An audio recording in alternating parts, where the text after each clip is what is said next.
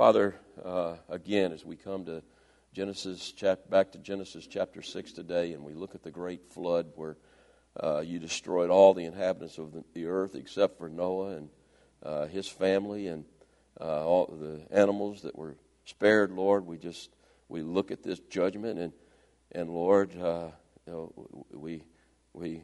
no way we can look at this and claim this as some kind of act of nature, Lord. It had to be an act of God. It had to be something that you did, Lord. And you're the same yesterday, today, and tomorrow. And so, Lord, we can learn a lot about how you operate and how you're going to operate and why you operate the way you do through texts like these. And so, Lord, I ask that you open our eyes and ears. And Lord, we can't let the media or the world tell us who you are. We have to learn who you are through your word. And we have to believe who you are by what you tell us about yourself in your word. And so, Lord, we're going to learn a little bit about you in this chapter and an attribute of you that some people don't particularly like, but you have reasons to be the way you are. Thank goodness you're the way you are, Lord, that you loved us so much that we all deserved your wrath, and yet you put your wrath, the wrath we deserved, on our Savior, Jesus Christ. We thank you for him. We thank you for the word, Lord, and we ask you to bless this study by your Holy Spirit. I ask it in Christ's name. Amen. Most insurance policies, if you look at the policy careful, has a clause for what they call acts of God. And in that policy, they distinguish between acts of God that they cover and acts of God that they don't cover. What's an act of God? It's a natural disaster outside of human control. Human beings have nothing to do with it. Things like tornadoes and hurricanes and tsunamis and floods and earthquakes. Some insurance policies cover earthquakes, some don't. To have flood insurance, you have to buy a rider from the government because nobody wants to cover floods. It's interesting, though, that they're called in these insurance policies, or at least they used to be called, acts of God. Now, why were they called acts of God? That makes God seem kind of cruel, that he would send a tornado, that he would send a flood, that he would send a hurricane. I mean, does God actually do that? Well, I'll tell you what, in the early years of this country and during the Reformation, the Reformers actually believed that God was in every natural disaster that took place on this earth. Now, there's a movement today in the insurance industry to remove the phrase act of God from the policy and replace it with an act of nature, or even worse, an act of Mother Nature. Now, I got to tell you, there is no such thing as Mother Nature. If you believe in Mother Nature, I have some swamp land down south of here I want to talk to you about. I mean, there's no such thing as Mother Nature. There's these people, and the reason that people are trying to take this thing, act of God, out of the insurance industry is because they don't believe in a God who would cause such natural disasters. Actually, they don't even believe in a God who has control over nature. They don't even believe in a God who could stop a natural disaster if he wanted to. I mean, every day on the news now we hear about global warming. Let me tell you what, it might be getting warmer. I mean, actually warmer is better than getting colder. I remember when I was growing up, the thing they were trying to scare us with was the coming ice age that was coming upon the earth. Now it's global warming that they're trying to scare us with. But if there is global warming, it's not coming from the emissions of our cars. And I'm not saying we shouldn't control the emissions of our cars. I mean, I'm all for a clean environment. But that's not what's causing the earth to get warmer. It's warmer on Mars than it was before. And certainly our emissions aren't going to Mars. And so what we see, if the earth warms or if it cools, what we're seeing is an act of God. Now, whenever you begin to create a God in your own image or in your own making, what do we call that? We call that idolatry. And that's exactly, let me tell you what, this Christian nation is not a Christian nation. Obama was right about one thing, maybe two, if you can figure it out. But he was right about one thing, and that was that this is not a Christian nation. This is not a Christian nation. We are an idolatrous nation. We have created a God of our own liking. What kind of God do we like? A God that allows us to be as wicked as we want to be. That's the kind of God we have created in the United States of America and throughout the world. And when we see this one world religion come into place, it's going to be a religion that adopts every God and every belief. And it is going to be nothing more than an idolatrous religion. And that's what we see in the making right now. And I understand why a lot of people wouldn't believe that God's in natural disasters, because God is a loving God. God is a God of mercy. God is a God of grace. But God is also a righteous and holy God. And He is a long-suffering God. And He suffers with us until there comes a point where He will suffer no more. And that's when He sends judgment upon the earth. Now, none of us escape judgment. Let me tell you, if you're in this room, you're going to be judged by God. And every single one of us deserve to die. You remember when that tower fell and they were asking Jesus about those people that died in the tower. It's almost as if Jesus said to them, hey, you're lucky you weren't on it, because you deserve to die every bit as much as they deserve to die. And that's the way God sees all of us. And there's only grace in Jesus Christ.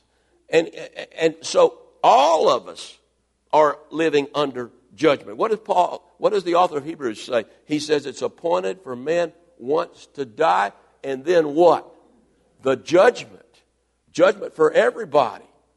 I mean, the only way you escape judgment is for Christ to have taken your judgment on the cross, and you have to appropriate His death for your sin in order to be spared of that judgment.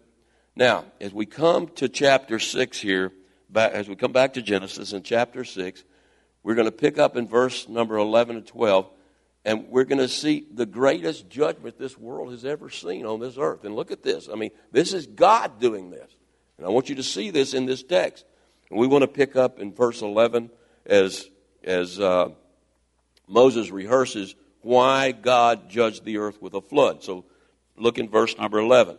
It says, the earth also was corrupt before God. A better translation there is the earth was rotten before God. You know, this past week, when I saw Muslims being sworn into our Congress, and I saw this witch, lesbian, and I mean, lesbians could be saved. If you're a lesbian, I'm not picking on you. But to glorify all of that, you know what? And I see some of the things they're trying to pass in Congress already. Now, Pelosi's in charge. And this country is rotten. It is corrupt. It is rotten. Now, there's an element, there's a remnant here, and I believe that's why God is sparing this country. But it's rotten, and it's almost rotten to the core. Because even the conservatives are rotten. You know, I love the things Donald Trump's doing for our country, but look at what the man's done in his past. I mean, he's no saint. I mean, I hope he gets reelected. I mean, I'm not going to be political today, but personally, I hope he gets reelected. But that's pretty sad to say that. You know, that you would want a man who was a womanizer and done all the things he's done to get reelected. But that's what it's come to in our country. We're a corrupt country. And so it says here that the earth also was corrupt before God. And whenever a society becomes corrupt, Why do they become corrupt? Because they turn from God. They turn from God into themselves. They serve themselves instead of serving God. And when you don't serve God and you don't love God, you don't have the love of God living in you, and so you become very self-centered. And the ultimate fruit of all of that is violence. People become violent.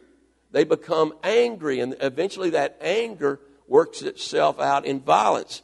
I mean, again, look at the world today and look at all of the violence. How people murder each other. I mean, they'll go up on top of a hotel and just shoot people like fish in a pond. I mean, what's our world come to? I mean, it's corrupt. And the earth was, he says, was corrupt before God, and the earth was filled with violence. So God, at some point, looked upon the earth, and he said it was corrupt as it was going to get.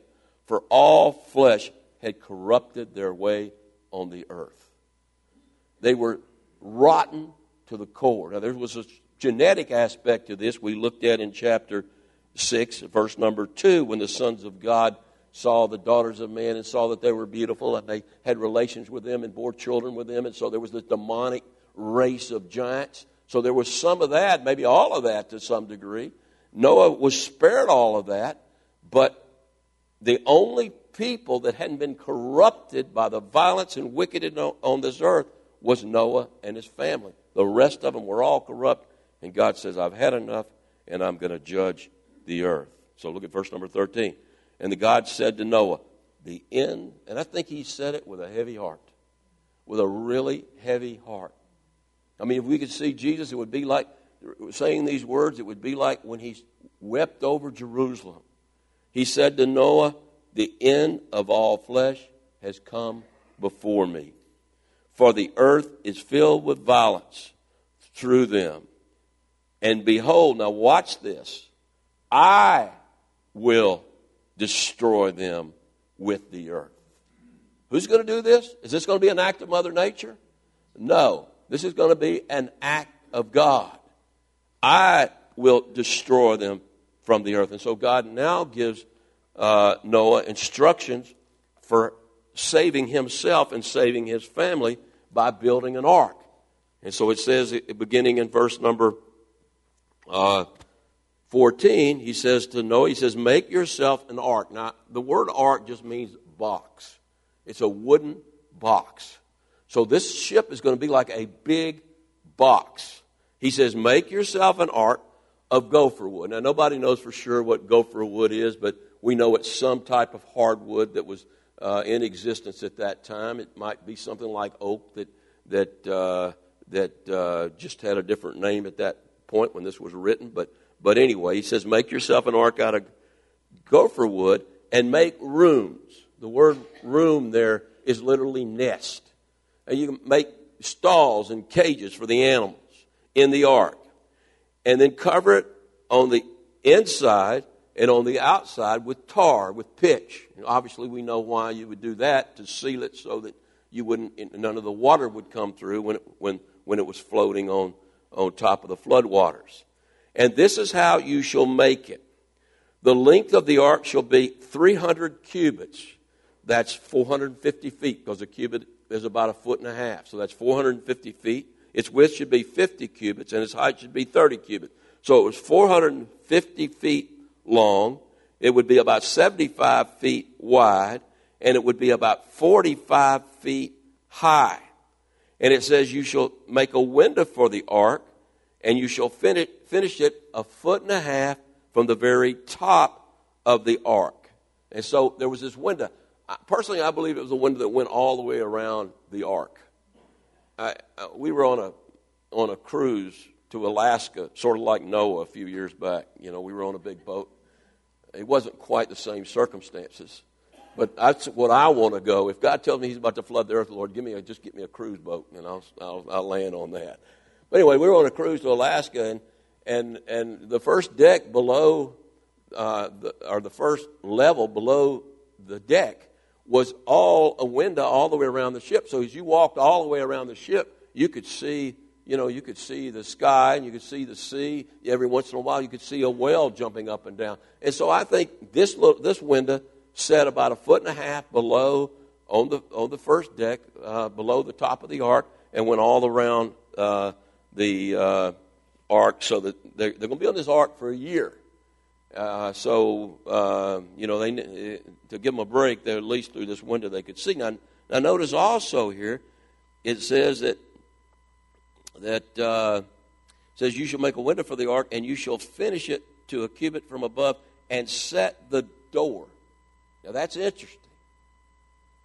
This ark is a type of another ark that we're going to talk about a little later on. And how many doors does it have? It has one door. And that is very prophetic there. The ark only has one door of the ark on its side. And you shall make it with a lower, a second, and a third deck. All right, so here's this ark. And it's built like this gigantic box, which would be impossible to sink. I mean, you could not sink the ark if you wanted to sink the ark. No matter how turbulent the waters became in the flood, that ark was not going to sink. You look at that, the engineers have looked at the plan of this ark, and they've come to the conclusion that it would have been impossible to sink. I don't know, years ago, back in 1912, the Titanic set out on its first voyage. And it was billed as the ship that couldn't sink. Well, it sunk on its very first voyage. But the Titanic wasn't like this ark. This ark was designed by God, and it was going to be protected by God, and so this ark was not going to sink. All right, now listen at verse number 17 and what he says. He says, and behold, he doesn't say, I am bringing flood waters. What does he say? He puts two pronouns there for emphasis. He says he wants everybody to know for all time. He wants even those people here at Calvary Chapel today, thousands of years later, almost 6,000 years later, he wants you to know that he was the one who did this. I myself am. So there's no doubt that this was some natural. That this was a. There's no doubt that this wasn't an act of God. There's no doubt that this wasn't an act of. That this was an act of God, and that this wasn't an act of Mother Nature, because God says, I myself am bringing the floodwaters on the earth to destroy from under heaven all flesh. All flesh. Everybody on the earth is going to die. Every animal is going to die. The only animals that are only creatures that are going to be spared are the fish. Good thing they were living in the water, so because they could breathe in the water. But everything else is going to die, except for Noah and his family, and 2 of every species, 7 of every, we'll see in chapter 7, 7 of every clean species. And so he says in verse 17, I myself am bringing the floodwaters on the earth to destroy from under heaven all flesh in which is the breath of life. Everything that is on the earth shall die. And this is not a work of Mother Nature. I myself am bringing this great disaster. Now, if the story ended there, we would all be in deep trouble. But look at verse 18 and how it begins. I love that word. Sometimes, in a good context, but, this is one of those good buts. But I will establish my covenant with you. And you shall go into the ark, you and your sons, your wife, and your son's wife with you. But, there's coming this great act of God, a flood that's going to destroy every living creature on earth. But another act of God is going to take place. I'm going to establish my covenant with you, my unconditional covenant with you. How did Noah escape? Did Noah escape because of his self-righteousness? No. Look back at verse number 8. It says, Noah found grace in the eyes of the Lord. That was an act of God. It was an act of God, mercy, that Noah found grace. And if he hadn't have found grace, he would have, and his family would have fallen into the wicked state of mankind right along with everybody else. And so how did he escape? By an act of God, by an act of God's grace. Now, he instructs him about the animals. And we get some interesting things here in verses 19 and 20. He says, and of every living thing of all flesh you shall bring 2 of every sort. Now we know, again, 7 of every clean species. There weren't many clean species, so most of the species were unclean. And of every living thing of all flesh you shall bring 2 of every sort into the ark, to keep them alive with you. They shall be made, and they shall be male and female, for obvious reasons, so they could reproduce, bear young and reproduce once the flood was over. Of the birds of their kind, of the animals after their kind. Isn't that interesting that God rules out evolution right there? Now, God's either a liar or evolution is not true. If you believe in evolution, you call God a liar. He says birds of after their kind, of animals after their kind, and of every creeping thing of the earth after its kind. 2 of every kind will come to you and keep them alive. Come to you so you can keep them alive. They're going to come to you. They're going to come to you. Now, I remember growing up, and everybody taught the story of Noah as if it was some type of fairy tale. And the reason they did that, because they criticized this account that we get here about the animals on 2 counts. The first account would be, how could Noah round up 2 of every type of animal on earth? What about the polar bear? How could you get a polar bear to come down from the North Pole to the ark, way down probably somewhere around Israel? How could he get that to happen? There were no poles when the ark was made. Remember, the earth was covered in a water canopy, and that created an equilibrium environment where the climate remained the same all throughout the earth. And so animals of every sort lived in all over the place, but you could find polar bears or whatever kind of bear anywhere you went. Actually, a polar bear is more of an adaptation to the cold, but so maybe there were no such thing as polar bears at that time. They would come after the flood. But anyway, all the animals, all the different types of species were all over the earth, and so it wouldn't have been difficult to get those animals into the ark.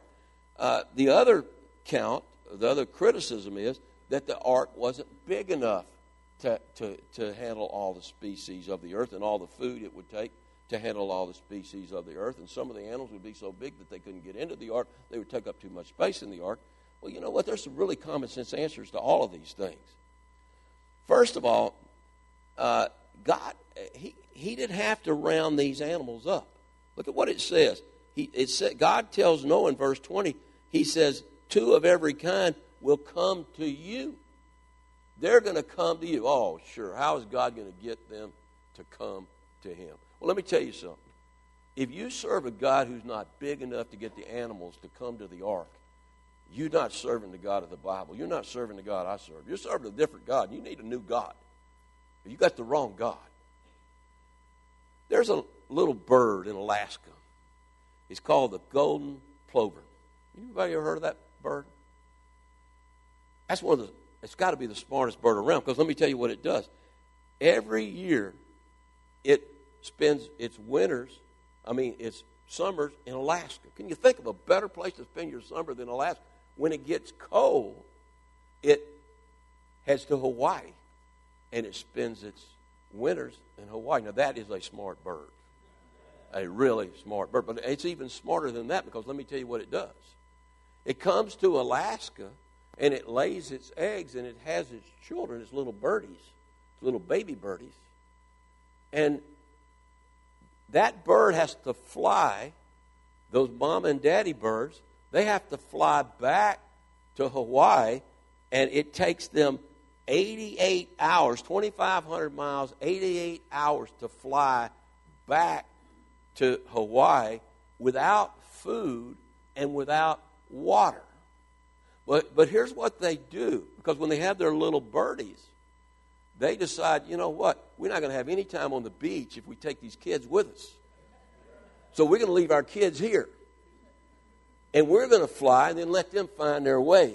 They'll find us in Hawaii. Well, I'm joking about that. The reason they leave their children there, their little birdies there, they got to get old enough to eat enough food and drink enough water to get it in their system so they can make this 88-hour flight. But the parents leave. How in the world do they find Hawaii in the Pacific Ocean? I mean, then the little babies who've never been there leave, and they fly all the way to Hawaii. How do they find it? Because God put it in their little bird brains to find it.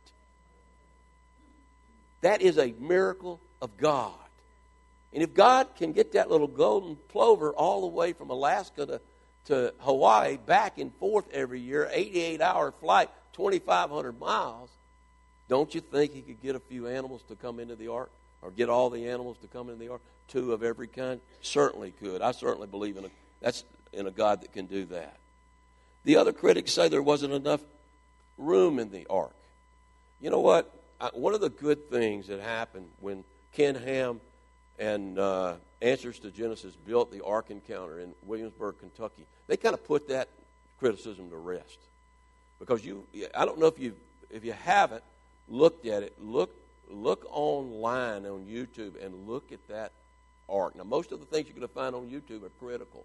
They don't criticize the fact that the animals wouldn't fit on it anymore. They criticize the fact that it built in the first place, that there was even a global flood. But that is a massive ark. I mean, and it's built to the specifications that God gave Noah here in chapter number 6. The mass of that ark, of Noah's ark, is 525 boxcars. You can put 250 sheep in one boxcar, so you multiply 250 times 525, and that's 130,000 sheep that could have fit on the ark. Now, there are less than 18,000 species of animals on the earth today. You allow for the animals that have become extinct, so you come up to about 36,000 animals. And then you allow for the clean animals, and then the extra 6 of all the clean animals, which would probably be about 2,800 animals. And you would have about 75,000 creatures, that would go onto the ark that holds 130,000 sheep. So there's no problem with the size of the ark. And most animals are smaller than sheep. Now, what about those animals that are larger than sheep? Hello, what do? You get the babies. You get the little ones. And that's probably what God sent Noah for all the species. He sent them little ones that in a year would be old enough to reproduce when they got off the ark. God knew what he was doing. Now, how do you store all the food for all of those animals? You ever heard of hibernation? I mean, God could have put those animals in hibernation, but actually he tells Noah to get the food. So some of the animals were fed during that time. The animals that hibernated. The others, there was food. And there was plenty of room on the ark for the food. For the food and for the animals. Now, here's where, if I was God, I would have done it differently. There are 1 million species of bugs. I would have said, Lord, you did a good job wiping out the roaches and stuff. Let's just leave them let's don't put them back on the ark. But Noah wasn't God, and I'm not God, and none of us are God, and God said, put the bugs on the ark. And so he had to gather up 1 million species of bugs. But bugs are little things, and so there was plenty of room for the bugs. There was plenty of room for the food. There was plenty of room for Noah and his family. Most conservative engineers, Christian engineers that have looked at this, said that only about 80% of the capacity of the ark was used. So there was plenty of room to handle all of these animals. All right, now, let's go to the last few verses, and I want you to look at this tribute that God gives to Noah here. He says, and you shall take for yourself of all food that is eaten, and you shall gather it to yourself, and it shall be food for you and for them. So he tells them to get the food. And thus Noah, this is amazing to me. Listen to this tribute that he gives to Noah. He says, thus Noah did according to all God commanded him, so he did. That is an amazing tribute. He didn't do all God commanded him. He didn't just do all God commanded him. He did all God commanded him according to the way God commanded him to do it. You know, there are a lot of us that do what God commands us to do because God has to beat us over there to get us to do it, but eventually we get done. If you're a child of God, you're going to get where God wants you to get. You're going to be in the image of Christ whether you like it or not when you're in glory. If you don't like it, you're not going to be there. But Noah did everything that God called him to do according to the way God called him to do it. What a testimony. I mean, we should all have that testimony. None of us have it. But what a great man Noah had to be to do everything that God told him to do according to all God had commanded. Moses couldn't say that about himself. Elijah couldn't say that about himself. I mean, Jesus could say that. But only Noah. And Noah doesn't say this about himself. God says this about Noah. He did everything that God called him to do according to the way he called him to do it. I mean, think of what he was called to do. You're going to build a ship the size of a battleship. The size of a modern-day battleship with gopher wood. So he had to go out and harvest all the gopher wood to build the ship and transport all of that wood to the location where he was going to build the ship. I mean, that was quite a task to build that massive ship that he had to build. Now, I believe that this society was much more modern than some of the story we hear about the flood and Noah's Ark seem to indicate. But I believe he had certain tools that maybe are equivalent to the modern tools we have today. But still, even if you had trucks and you had saws and all you had were you and your two sons helping you because nobody else was going to help him. I mean, to do all of that and build a ship the size of a battleship is a pretty strong task. And then to gather up all the food and the supplies for a 1 year long journey on an ark. Just to get on that ark. I mean, there would have been a temptation to, when you know everybody's going to be wiped out, everything's going to be destroyed, there would be a temptation just to say, man, I want to be destroyed with them. I don't want to get on an ark. Can you imagine what it was like when Noah got off that ark? Everybody was dead, but him and his family and a few animals. But he did everything according to all that God commanded him to do, so he did. Let me tell you, one of the things he did, he preached. He preached. Now, I don't believe for a minute Noah got up in a pulpit like this and he preached. You know how he preached? Well, the author of Hebrews says it like this. In Hebrews chapter 11, by faith, Noah built the ark. And by preparing the ark, he condemned the world. He condemned the world. Just like I'm getting up here today and saying God is a God of judgment, that's exactly what Noah did by building that ark. I mean, he built an ark that was the only salvation that from the judgment of God that was coming upon the earth. And everybody that saw that ark, now can you imagine? It had never rained on the earth. And Noah is telling everybody that they come up to him and they see him building this big boat. They say, have you lost your mind? You think what his relatives thought about that. I mean, and we get this idea that Noah had this really strong relationship with God. And he had a strong relationship with God. But God didn't speak to him like he spoke to Moses. And he speaks to Noah like 6 times in the Bible, and that's it. 6 times in 950 years. So Noah was operating on faith, and he did everything according to the way the Lord instructed him to do it. And by doing so, he became a preacher of righteousness. And he could tell everyone, the reason I'm building this ark is because just look around. Just look around. I mean, when I tell you that it's not going to be long until the Great Tribulation comes, when I tell you better hope you get raptured out of here before the Great Tribulation comes, I mean, I'm telling you that because I look out on this world and I see just how rotten and corrupt it's become, and we are in danger, very much in danger as a nation and as a world. God's going to start moving in this world in some horrific ways. And you say that, everybody laugh at you. But friends, it is coming. And it is coming soon. And we had all better get ready.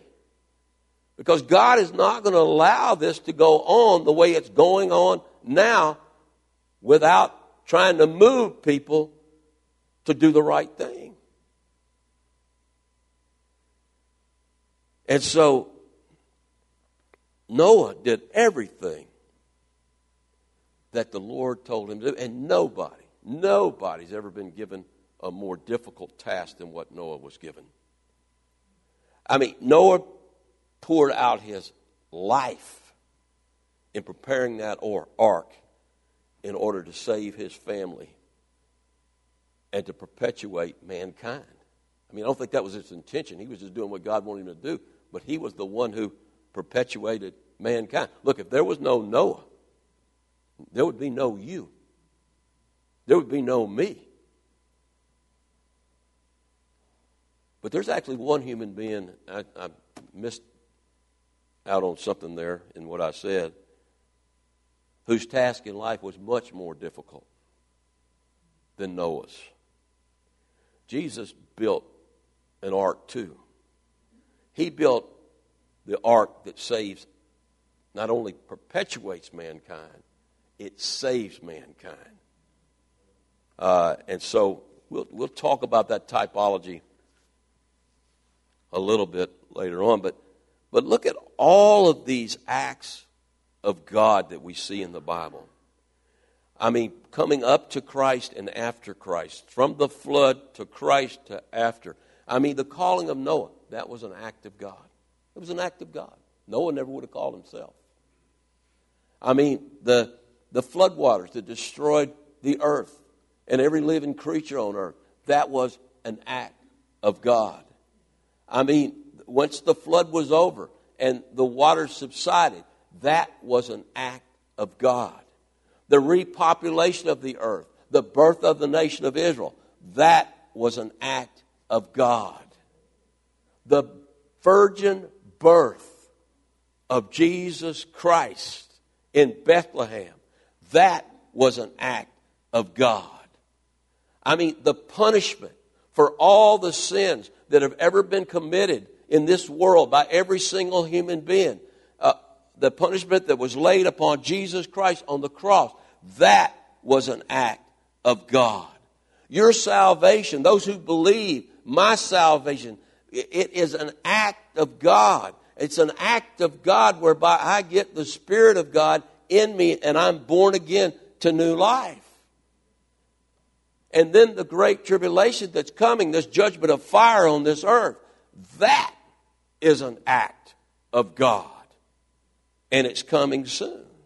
And a lot of people will agree that, hey man, God repopulated the earth. I agree with man, God certainly did that. God sending in Jesus to die for our sins, I certainly agree with that. But God sending a flood to destroy every living creature on this earth, theologians estimate scientists estimate that there were about 17 billion people, upwards to 17 billion people on this earth when the flood waters came. Many of those women and children. I mean, would God send a flood to kill women and children? Yes. Yes. Yes, He would. Will God send fire upon this earth to destroy this earth? Yes, He will. It's all coming. God is a God of love, but He's a God of judgment. And He's going to judge this earth again in the Great Tribulation. Look at verse 17, what it says again in chapter number 6. I myself am bringing the flood waters on this earth. I myself am going to destroy every living creature on this earth. That's God. That's Jehovah God. That's the God of the New Testament. That's the God of the Old Testament. You don't like it, what I'm saying to you today? I'm not going to say lump it, but if you don't like it, take it up with God. He's the one who said that. Now that raises the question, because and the reason I think this is such an important study, we're going to start seeing things in the future that are going to be very scary. And you're going to be told it's because of global warming. You're going to be told, oh, God would never do that. You're going to be, instead of trying to figure out what God's trying to show us in these natural disasters, we just write them off as being acts of Mother Nature that have nothing to do with God. And we got to be real careful with that, because I think there's a message in natural disasters. I mean, could the natural disasters that we're seeing today, I mean, that tsunami we saw in Indonesia just recently, could that be an act of God? You better believe it could be an act of God. It is an act of God. It was an act of God. Go with me real quickly over to Psalms 19, and we'll finish with this. I'm sorry, Psalms 29.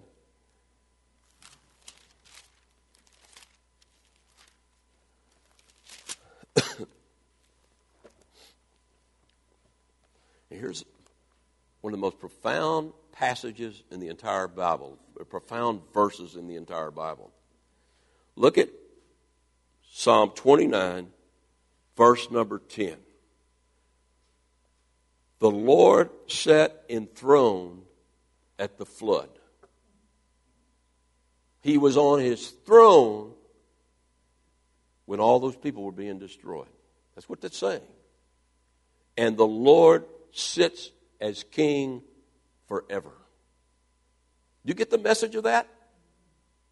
The same God who caused the flood is the same God who sits on His throne today. And He's sovereign over everything that happens on this earth.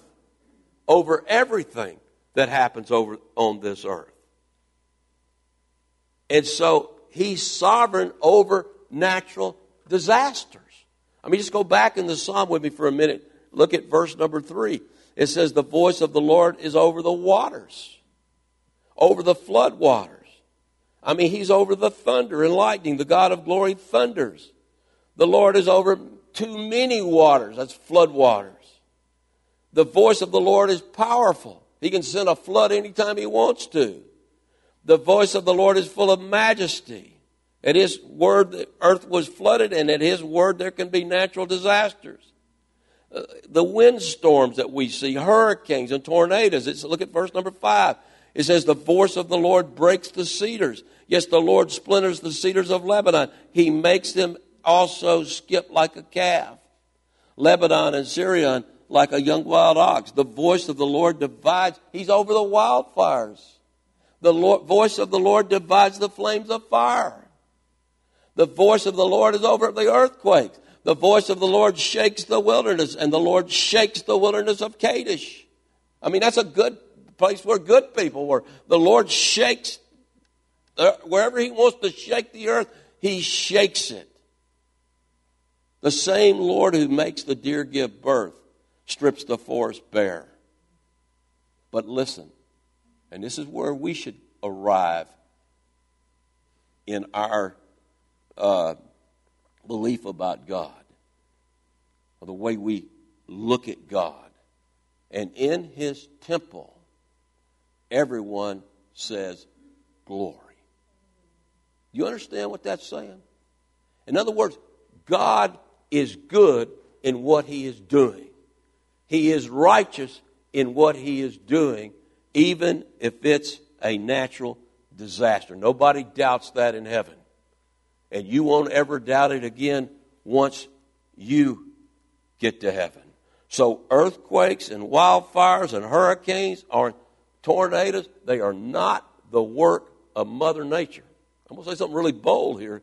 They are the work of God. There's no such thing as Mother Nature. They are acts of God. Now, at the very least, they come under the permissive will of God. But we overdo that permissive will of God, I got to tell you. I was reading one commentary about the flood. And this is an evangelical commentator who said God allowed the waters to come forth from the heavens. He allowed it. He didn't stop it. And apparently things broke loose, and he knew they were going to break loose, and so he allowed it to happen. That is not the way it happened. What does it say in verse 17 of chapter 6? I myself will send flood waters upon this earth. Now, the problem is, if God is good, then why does God send natural disasters? I mean, because everything God does has good purposes. What good comes out of a natural disaster? You know what? I can't explain it. I'm not God. I don't know what God's doing in every natural disaster. I had a friend of mine who got a new house out of a flood in Katrina during a hurricane. Well, to him, hey, man, God was doing good for him. He got a new house. The guy who lost his house didn't think so. People who died didn't think so. But God's got a plan in everybody's life. And he knows how he's going to work good when he sends a natural disaster, or he allows a natural disaster. He has a good purpose. But let me tell you the overriding purpose.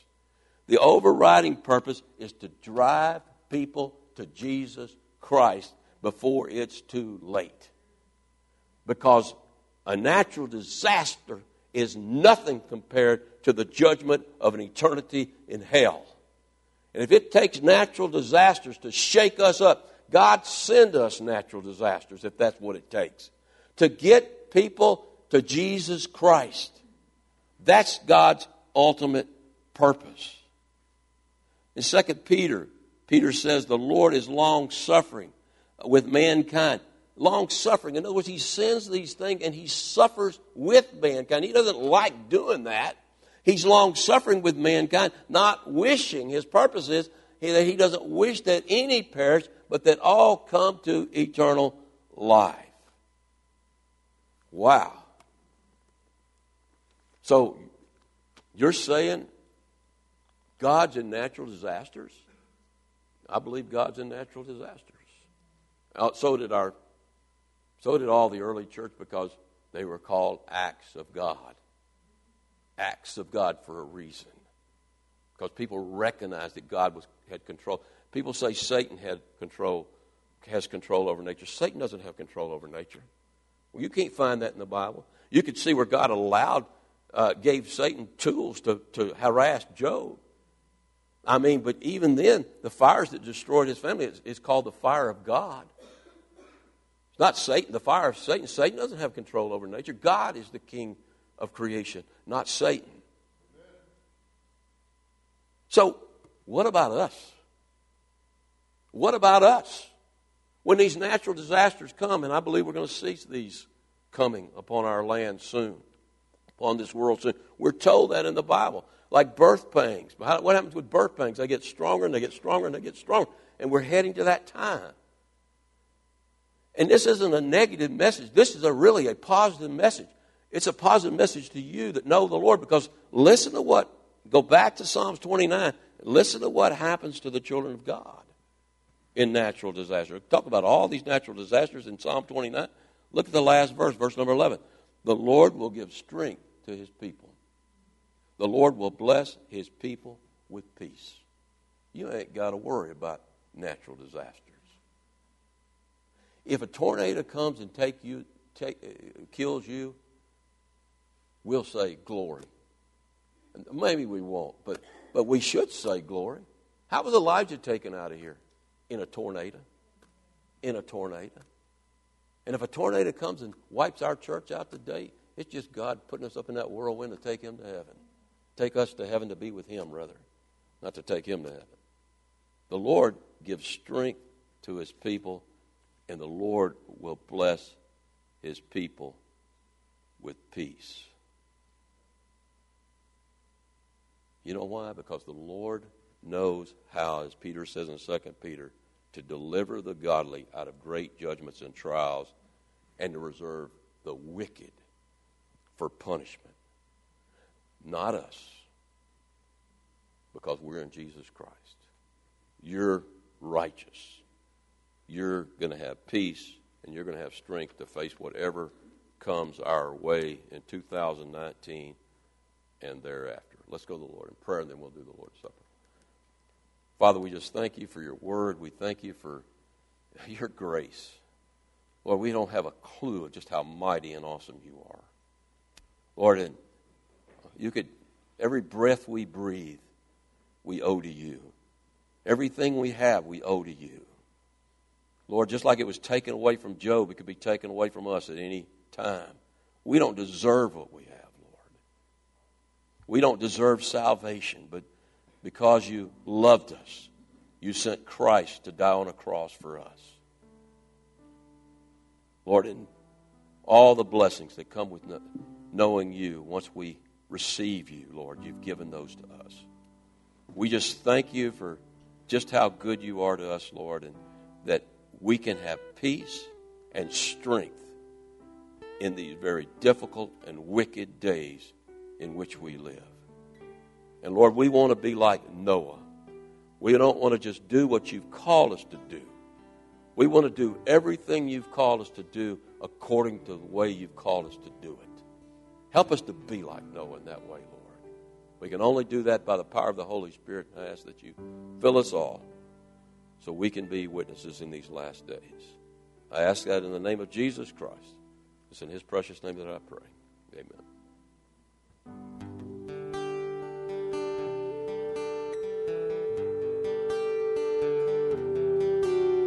Consider my affliction, and please deliver me.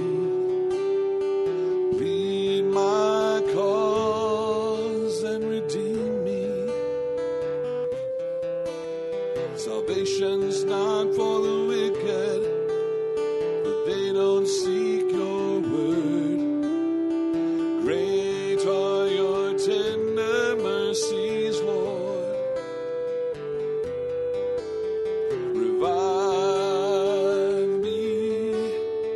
According to your loving kindness, revive me, that I may seek your word.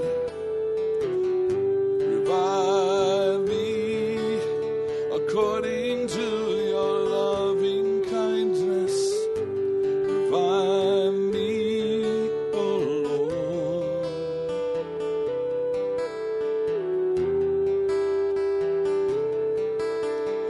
Give me understanding according to your word. Great peace for those who seek your face.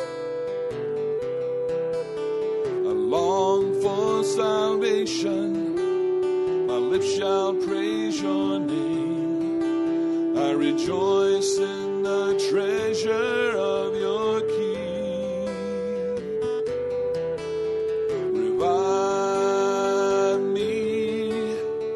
According to your loving kindness, revive me, that I may seek your word. Revive me, according to your loving kindness. Revive me, O Lord.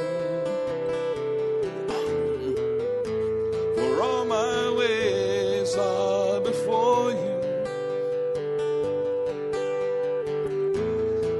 let your hand become my help.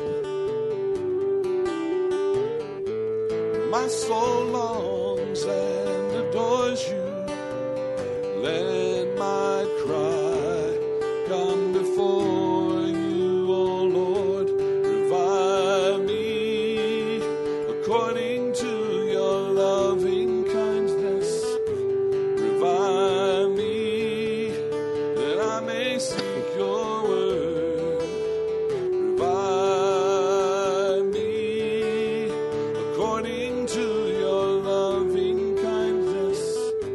Revive me, O Lord. Revive me.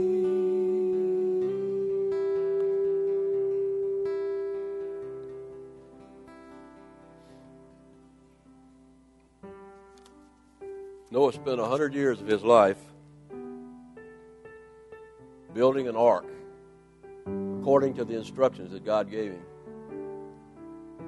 out of gopher wood in order to save himself and his family and to perpetuate mankind. But that's nothing compared to the ark that Jesus built. The ark of the new covenant. Didn't take 100 years to build that ark. It was built way back, or began to be built way back in eternity before the foundation of the world. In fact, Noah's ark was just part of the plan for the ark of the new covenant. And all of history is part of that plan, and all of eternity is part of that plan. And the ark of the new covenant wasn't built with gopher wood. It was built with the blood and broken body of Jesus Christ. That's why we come today and we remember him in the Lord's Supper. Paul says, "For I received from the Lord that which I also delivered to you, that the Lord Jesus on the same night in which he was betrayed took bread, and when he had given thanks, he broke it and said, 'Take, eat. This is my body, which is broken for you. Do this in remembrance of me.' In the same manner, he also took the cup after supper, saying, 'This cup is the new covenant, the ark of the covenant. In my blood, this do as often as you drink it in remembrance of me.'" The question I want to leave with you today as we close is the ultimate question for every human soul, and that is, are you in the ark? How many doors were there on that ark? One. And there's only one door where you can enter the ark of the covenant, of the new covenant. And that's through Jesus Christ. Make sure you're there. Make sure you're there. Don't leave today without making sure you're there. Let's close in a song.